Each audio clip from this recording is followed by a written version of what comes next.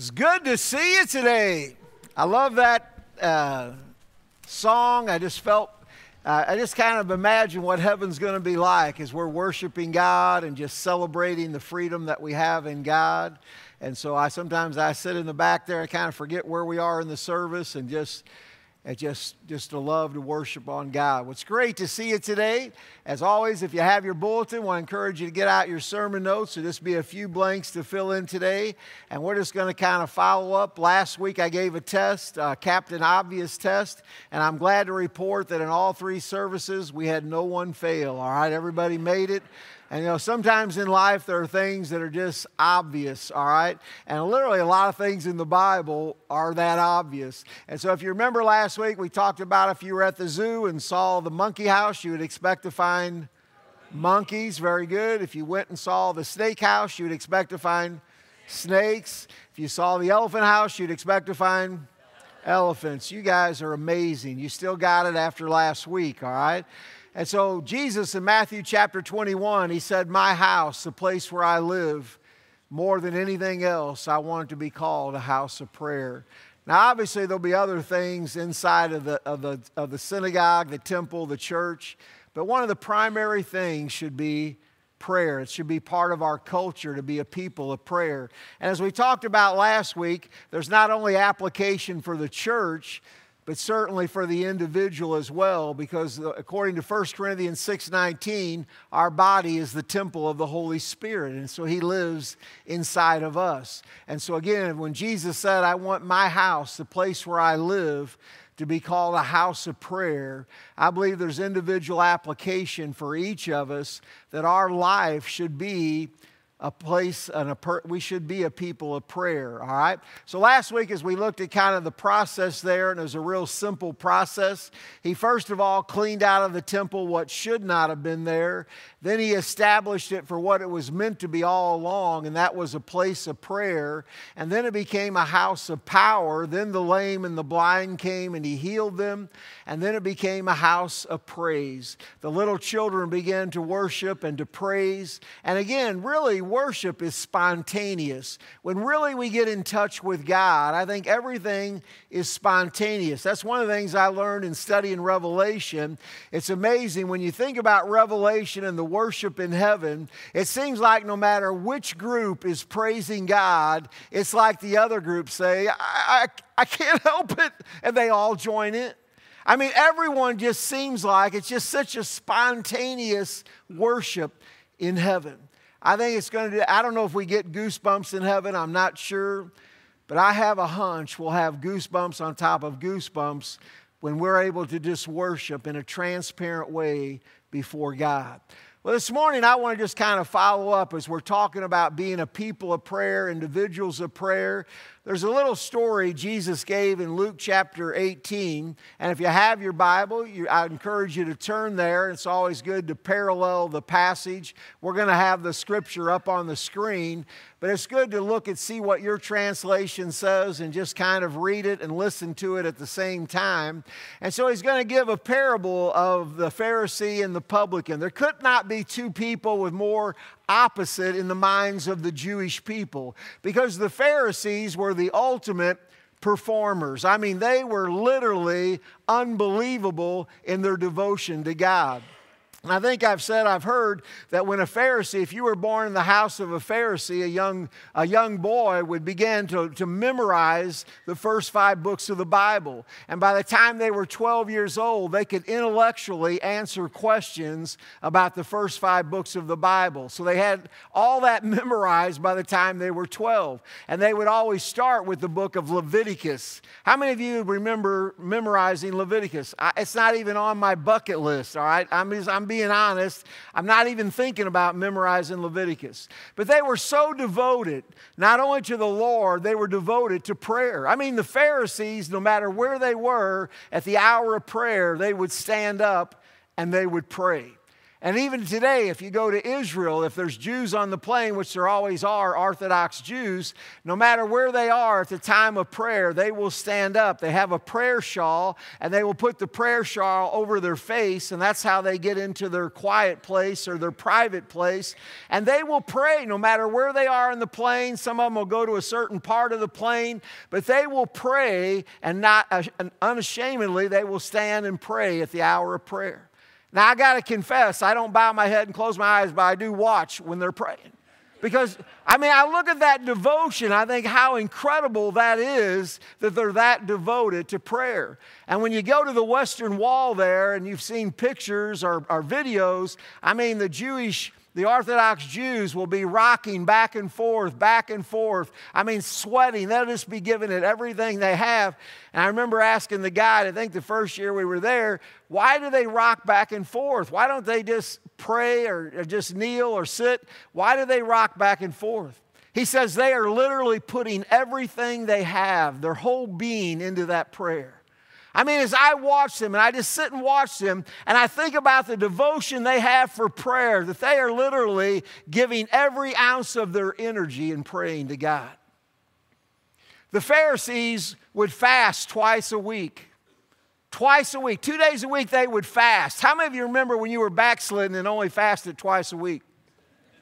To me, I'm thinking fasting twice a week. They gave tithes of all they possessed. They were immersed in Scripture. They seemed to be so devoted to God. It's amazing that you could be that devoted, perform at that high of a level, and not have a relationship with God. That's scary. That really is scary. So let's look at this simple parable of the Pharisee and the publican, and let's take a look. So in Luke chapter 18, I'm going to ask you guys to read it with me. So let's read from Luke chapter 18. Jesus spoke this parable to some who trusted in themselves that they were righteous and despised others. 2 men went up to the temple to pray, one a Pharisee and the other a tax collector. Now, first of all, can I give them credit? They were going to the temple for the right reason. They were going to pray. And Jesus said, "My house shall be called a house of prayer." And so I give them both credit. They were going to the temple for the right reason. They were going up to pray. But there could not have been a more opposite response from God on these 2 people going to the temple to pray, all right? So let's look at the passage. First of all, there's the Pharisee. They love to be in the spotlight. They love to be seen by men. They love to just kind of boast about how faithful they were to God. They love to be in the spotlight, in the center of attention. That's probably not most people, but they love to be seen by men. All right? And so the Pharisee's prayer, if I count it correctly, was 33 words. He prayed 33 words. The publican only prays 7 words. How many of you have ever had somebody in your life that when you were growing up could really flat pray and you were envious of? Now, I was not a natural prayer. Even though I grew up in church, my dad was a deacon. I was at church every time the doors were open. I was there all the time. I struggled praying out loud. I never wanted to pray out loud in a Sunday school class. I just was intimidated by prayer. And part of it was, as I've shared my story, we had a girl in one of my Sunday school departments. That gal could flat pray. She even prayed in King James. She used the tither, the withers. She'd pray for all the missionaries. She would cover everything. And I just felt so inadequate when I heard her pray. Because I just did not have a very smooth way to pray. And prayers can be very, very intimidating. And so here the Pharisee stood and prayed, and let's just kind of look at his prayer. And I want to kind of think about the Pharisee today and what we can learn from his prayer. So he prays, would you join me? God, I thank you that I am not like other men, extortioners, unjust, adulterers, or even this tax collector. I fast twice a week. I give tithes of all that I possess. This guy was a performer. And if we're being honest, probably a Pharisee could walk into the average church today and be the chairman of any committee, could probably be on staff. I mean, their dedication to God, their dedication to prayer and to the Word is almost unmatched. I mean, it's unbelievable how dedicated they are. And so even in Israel, even to this day, the Orthodox Jews, I remember a couple of trips ago, we went by and they let us kind of look into where some Orthodox Jews were studying the Scriptures.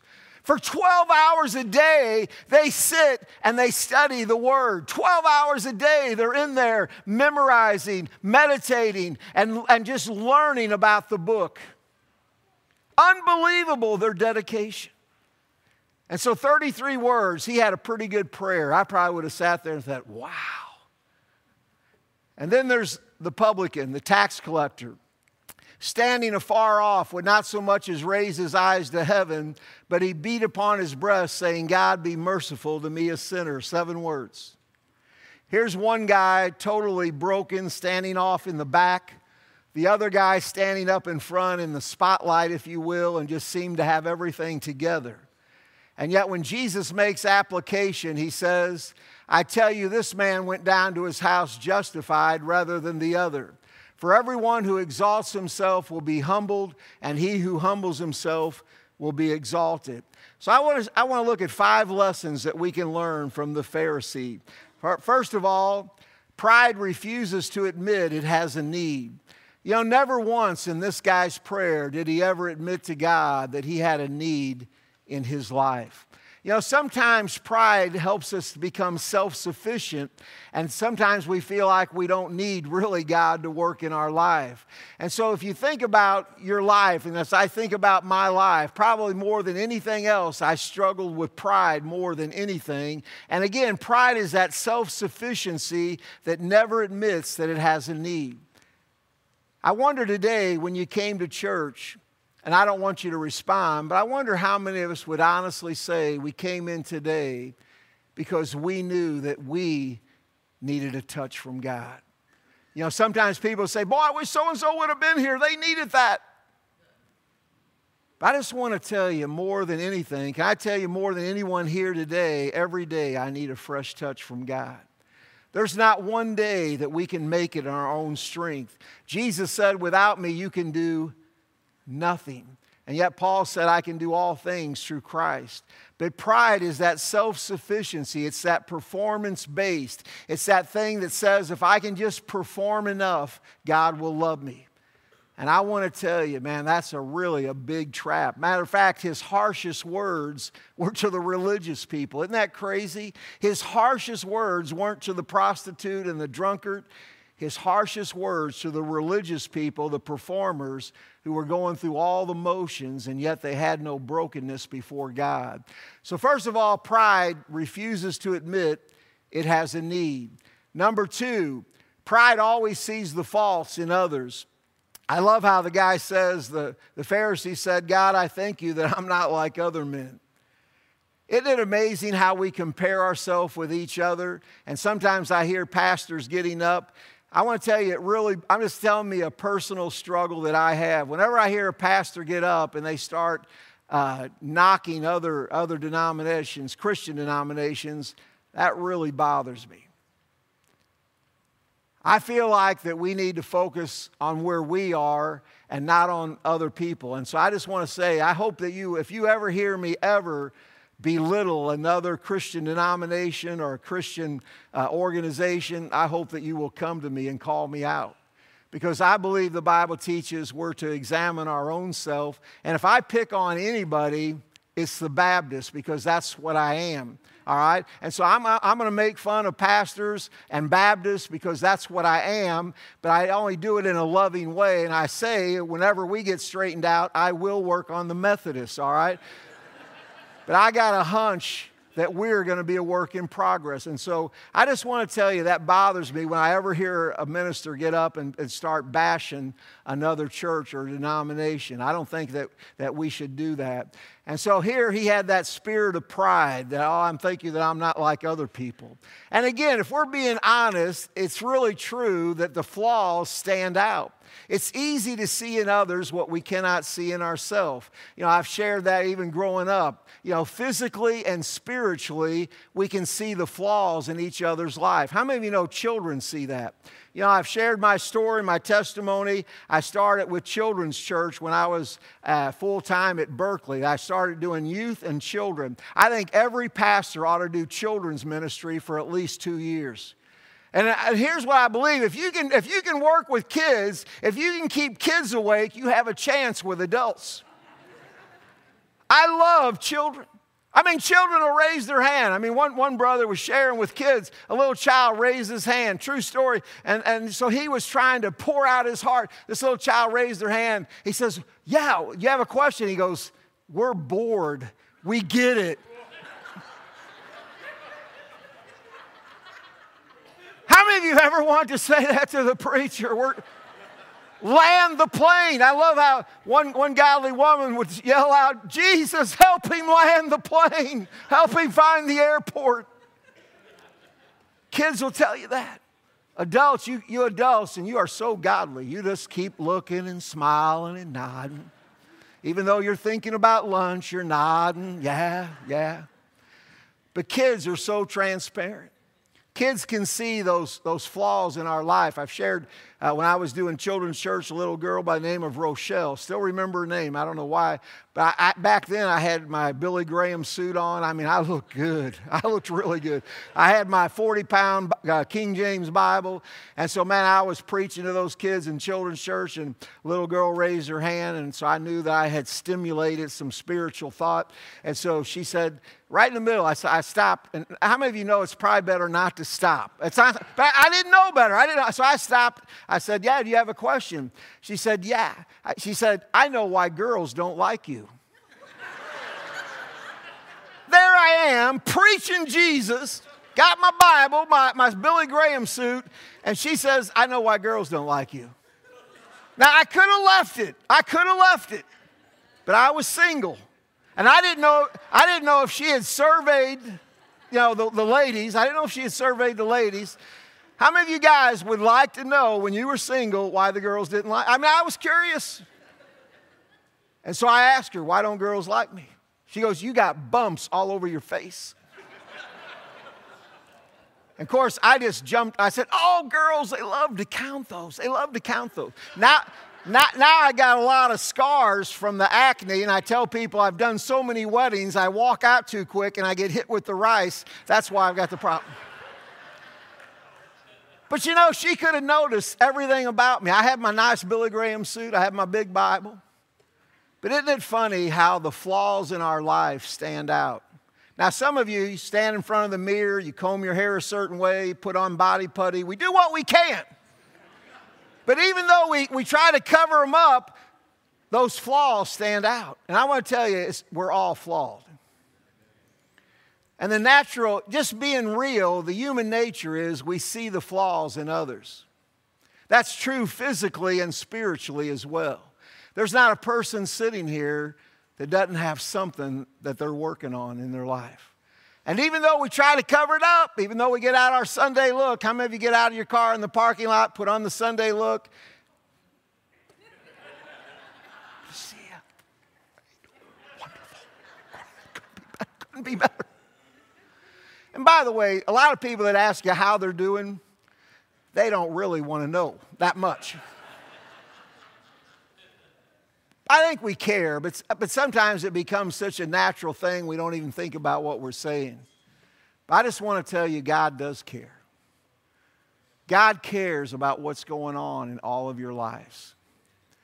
And it's possible to be so busy doing church that we can find ourselves mechanical, going through the motions and not being real with God. That's pride. And so pride always sees in others what it cannot see in itself. I remember when I was a young pastor, I heard a lady say something about me. She didn't know I was there. And she said something about me, and my BB went up to 10. My veins probably stuck out. And I was going to go, and I was going to straighten her out. In Jesus' name, of course. And God said to me, you know, she's true. It's true what she's saying. You do have a problem with that. How many of you hate that when the Holy Spirit puts his finger on your life and says, you're the one? Then God said, I want you to go to that lady and I want you to say that you overheard, admit that she was right, and ask her to pray for you. I said, ah! Go. I wanted another revelation. Can I tell you the hardest thing in the world is to eat crow and go to somebody and make it right. It's one of the toughest things. But I've heard someone say that the best way to eat crow is while it's warm. If you let it get cold, it's harder to swallow. So I remember going to the lady, and I had to really, it was hard to go to her. And I said, you know, I got to admit, I overheard what you said. I said it really bothered me. And then God told me that you were right. It's an area I need to work on. And would you pray for me? And she said, yeah, I'll pray for you. And I said, right now. And I knelt down right in front of her. And I remember her when she was struggling praying. And so I said, I want you to pray that I'll do better in that area. I would probably say now, I'd probably add something, being a little bit older and more bold. I'd probably say, would you pray that I would be more like you? Because that's what she was saying, wasn't it? And so anyway, I knelt down and she began to pray for me. God is my witness. She began to cry. And never once did she mention my name, but she began to pray for herself. You know, the truth is, we all need God. But I'm just telling you, human nature is, it's so easy to judge people because we don't really know what's going on in their life. But God does. And even though God knows what's going on, he still loves you. That's the amazing thing. He knew you were a mess when you got saved. He knew he was in it for the long haul. But part of the body of Christ is we need to be able to love each other. We need to be able to go to each other, and we need to eat some crow, and we need to make some things right in the body of Christ. So pride always sees the faults in others. Pride's more concerned with what man thinks than with what God thinks. Pride is that thing that we want to, everybody wants to look like we're spiritual, don't we? None of us want to look like we're broken. I remember a young pastor at Fairview. I was not there probably back in the late 80s. Hadn't been there very long. There was a guy who visited our church, and we didn't always get a lot of visitors, and so he kind of stood out. And so I was probably about 10 minutes into the message, he raised his hand. Now, again, this was a guy, he didn't have any church background, first time there, he raised his hand, and so I wasn't sure, so I stopped. I thought maybe he's going to ask if I can go to the bathroom. I didn't know if he knew how things were. So he raised his hand, and so I stopped, and I said, do you have a question? I remember him standing up, and he was just kind of nervous, and he stood up. He'd never been to church. He stood up and said, I'd like to get saved. I said, it's not time right now. I didn't say that. I didn't say that.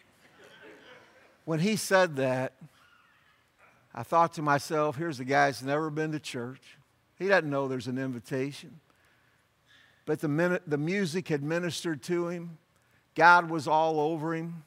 I hadn't even really got into the meat of my message. And he stood up and said, I'd like to get saved.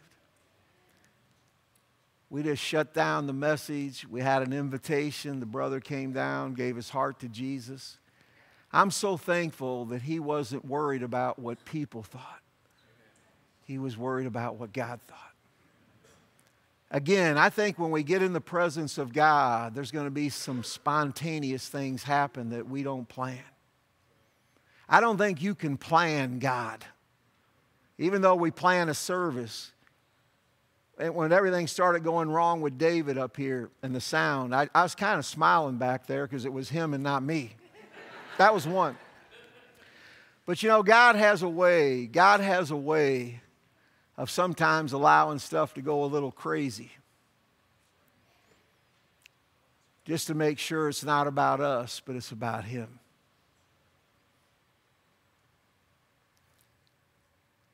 But pride cares more about what people think. And again, that's natural. I just want to say that's natural to think that.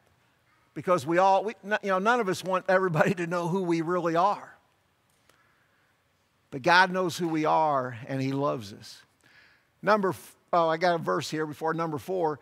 In Matthew chapter 6, again, the Pharisees love to look good to people. And here in Matthew 6, when Jesus is talking about prayer on the Sermon on the Mount, He says, when you pray, you shall not be like the hypocrites.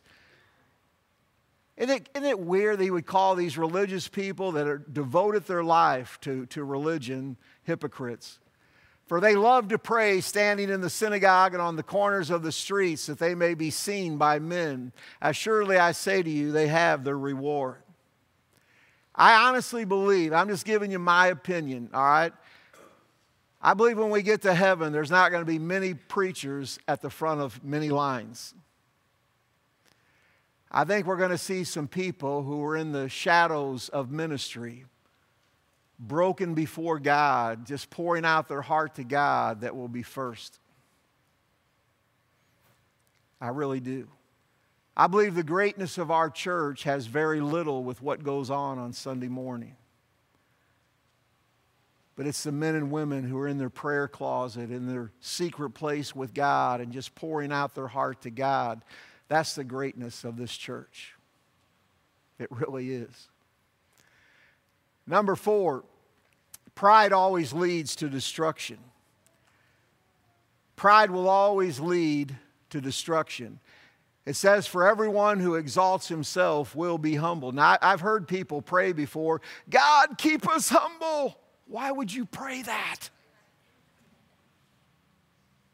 And so as I'm preparing the message and thinking about, being humble before God and everything, and yesterday was we had really a busy week this week. We've had 5 funerals with people connected to our church.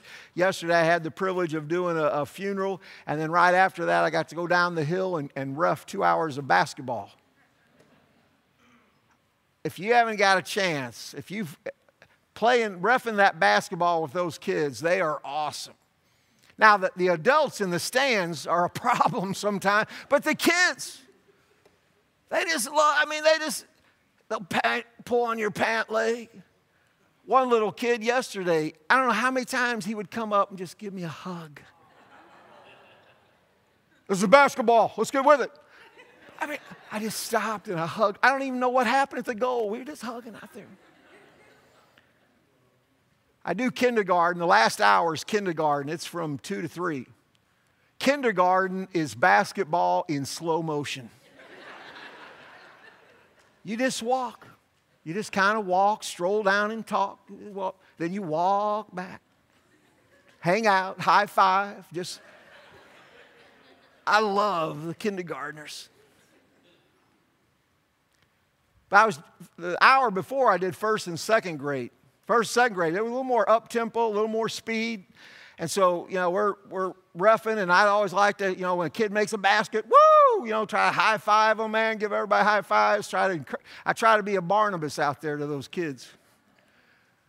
And so one day, one kid made a basket, man, woo, let's all get back. And so I'm high-fiving, everybody's giving me a five. And one of the kids behind me stopped. I don't know if he was tying his shoe. I didn't see him. I felt him. As I was backing up, high-fiving, all of a sudden, how many of you know that when you're about ready to fall, and when you're 63, I knew I was falling. Two things, you don't have much time to think. My first thought was, don't let me land on this kid. I don't know who he is. Don't let me land on him. The second was, God, let me fall gracefully. There is no way to fall gracefully. And so I'm I was just, next thing I know, I am on the floor of the gym looking up to heaven. And I was trying to make it look like I was down there for a reason. And then my thought was, I hope everybody wasn't looking. They were. There was 2 games going on. I could hear people laughing all the way around the gym. I just want to stand before you and say, God can humble you. God can lay you on your face or on your back. Trust me. I feel like when I was falling, one of my first thoughts as I looked up to heaven, this is how weird I am. I almost felt like God was smiling. I felt like the Father said to the Son, you think we ought to keep him from falling? And Jesus looked up, oh, let's let him go down. How many of you were there yesterday and saw me fall? My only concern really was for the little boy. I mean, I hugged on him and loved on him, and I think my foot, as I was on my way back, I was trying to miss him. I think one of my feet kind of landed on him somewhere. So we hugged quite a bit there, and I just loved on him. I said, it was 100% my fault. Just loved on him. But I just want to say that in life, pride is so destructive. For us to hold on to pride is so foolish because it always leads to destruction. I think it's a verse in Proverbs 16 where it says, pride goes before destruction and a haughty spirit before a fall. I will guarantee you if you choose to hold on to pride, God will humble you. It's a whole lot easier just to humble yourself. And again, in order to do that, we have to be transparent and be real and to say, you know what, none of us have it all together. Can I tell you, pride, I think, is the most destructive thing in a marriage. It's the most destructive thing in a church. I think pride destroys more relationships than maybe any other single thing. And so when Jesus gave this simple story, again, reminding us about how destructive pride can be. And finally, the last thing is, pride is always a personal choice. How many of you have ever wanted to humble somebody? I think about old Peter and John who wanted to call fire down on the city of Samaria. And sometimes we say, God, would you humble my wife? Would you humble my husband? But really the truth is, Jesus said, whoever humbles themselves. The message is for you. The story Jesus gave is for each of us to make personal application. One of my biggest battles, one of the most ornery people I've ever had the chance to be in church with is me. And when God puts some heavenly sandpaper in my life, and that's what Manly Beasley called his wife, by the way. He was an evangelist. He said, he used to, when I heard his testimony, he would say to God, God, if my wife was more spiritual, we could do so much more in ministry if it wasn't for my wife. God smiled and said, your wife is not your problem. Your wife is your heavenly sandpaper, and she's just kind of rubbing you the wrong way to bring out something that's in your heart that is the problem.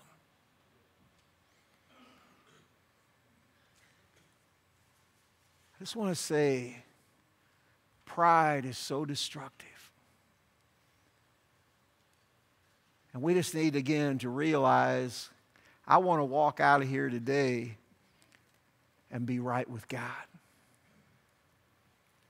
I want to take a minute. I just want us to pray. I think I've done enough. I think God's saying that's it. I could give you some other stories. I could probably give you stories all day long about me. I just want to take a minute and just pray for, I know there's probably many people here today, and maybe you don't want anybody to know it. I want to share this story that I didn't share in this service.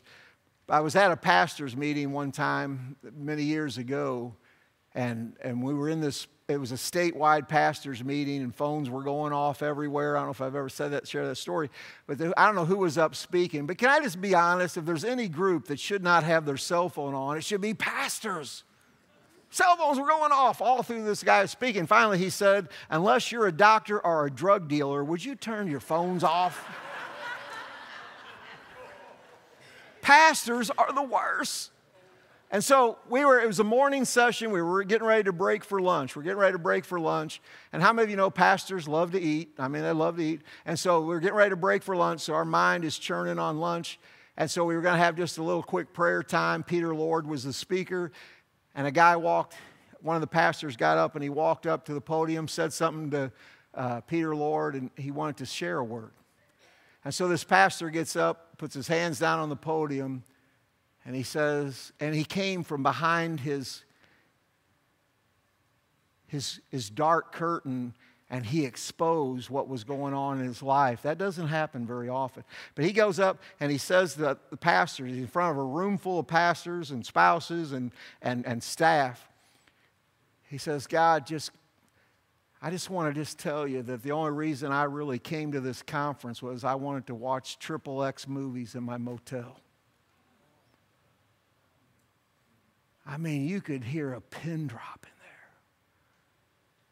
I mean, of all the preaching that was done that morning, all the great worship, when that guy got up and came out from behind the curtain and shared what he was struggling with, I mean, God came down in a powerful way. And Peter Lord got up and he said, well, I feel like, God, if you're having a problem with pornography, I just want we're going to meet right in this room, right around the corner. Now, I'm thinking to myself, there is no pastor going to stand up and walk over there. And about 100 guys got up, walked that way. I looked at the altar was just full of pastors on their face before God. Now, many of them weren't struggling with pornography, but what happened when this guy came out and just got real for just a moment, all of a sudden everybody else realized, you know what? I'm struggling with something too. I believe worship should be transparent. Now, I'm not saying everybody should get up and air their laundry. For the most part, I would say you shouldn't do that. But every once in a while, God will put it on somebody just to get transparent. So I just want to say that God knows what is going on in your life and in your mind. And yet He still loves you. I just want to take a minute, and maybe you're here today and God just put His finger on something in your life that you're struggling with, that you just want prayer. I'd like to have your head up, eyes open. If you're here today and you know God has put His finger on something in your life that you just need, just by standing up. I'm not asking you to say anything. I'm not asking you to come down. But just by standing up, you're just saying to God, God, I want to be transparent and I just want to be real with you. And I just need prayer. If you're here today and that's you, I just want you to stand right where you are. Don't come forward. Just take a minute. Now, your first thought is, what are people going to think? That's the first thought. Can I tell you, it doesn't matter what people think. Anybody else, you know that today God has put His finger on your life. You just need a fresh touch from God. All right, I want you to look around. I want us to pray for our brothers and sisters who are standing. And can I just say this? If you're not standing, you will be by tonight. Because there's not a day goes by that we don't have a weight on our shoulders. Not a day. But pride will keep us from enjoying God more than any other single thing, I believe. Let's pray. Father, in Jesus' name, as we join hands and hearts, we just want to worship in transparency. Father, I pray that we would never look down our nose at a brother or sister who has fallen, but give us the grace to reach out in love and just love on them as you love on us. Fill us with your Spirit. In Jesus' name.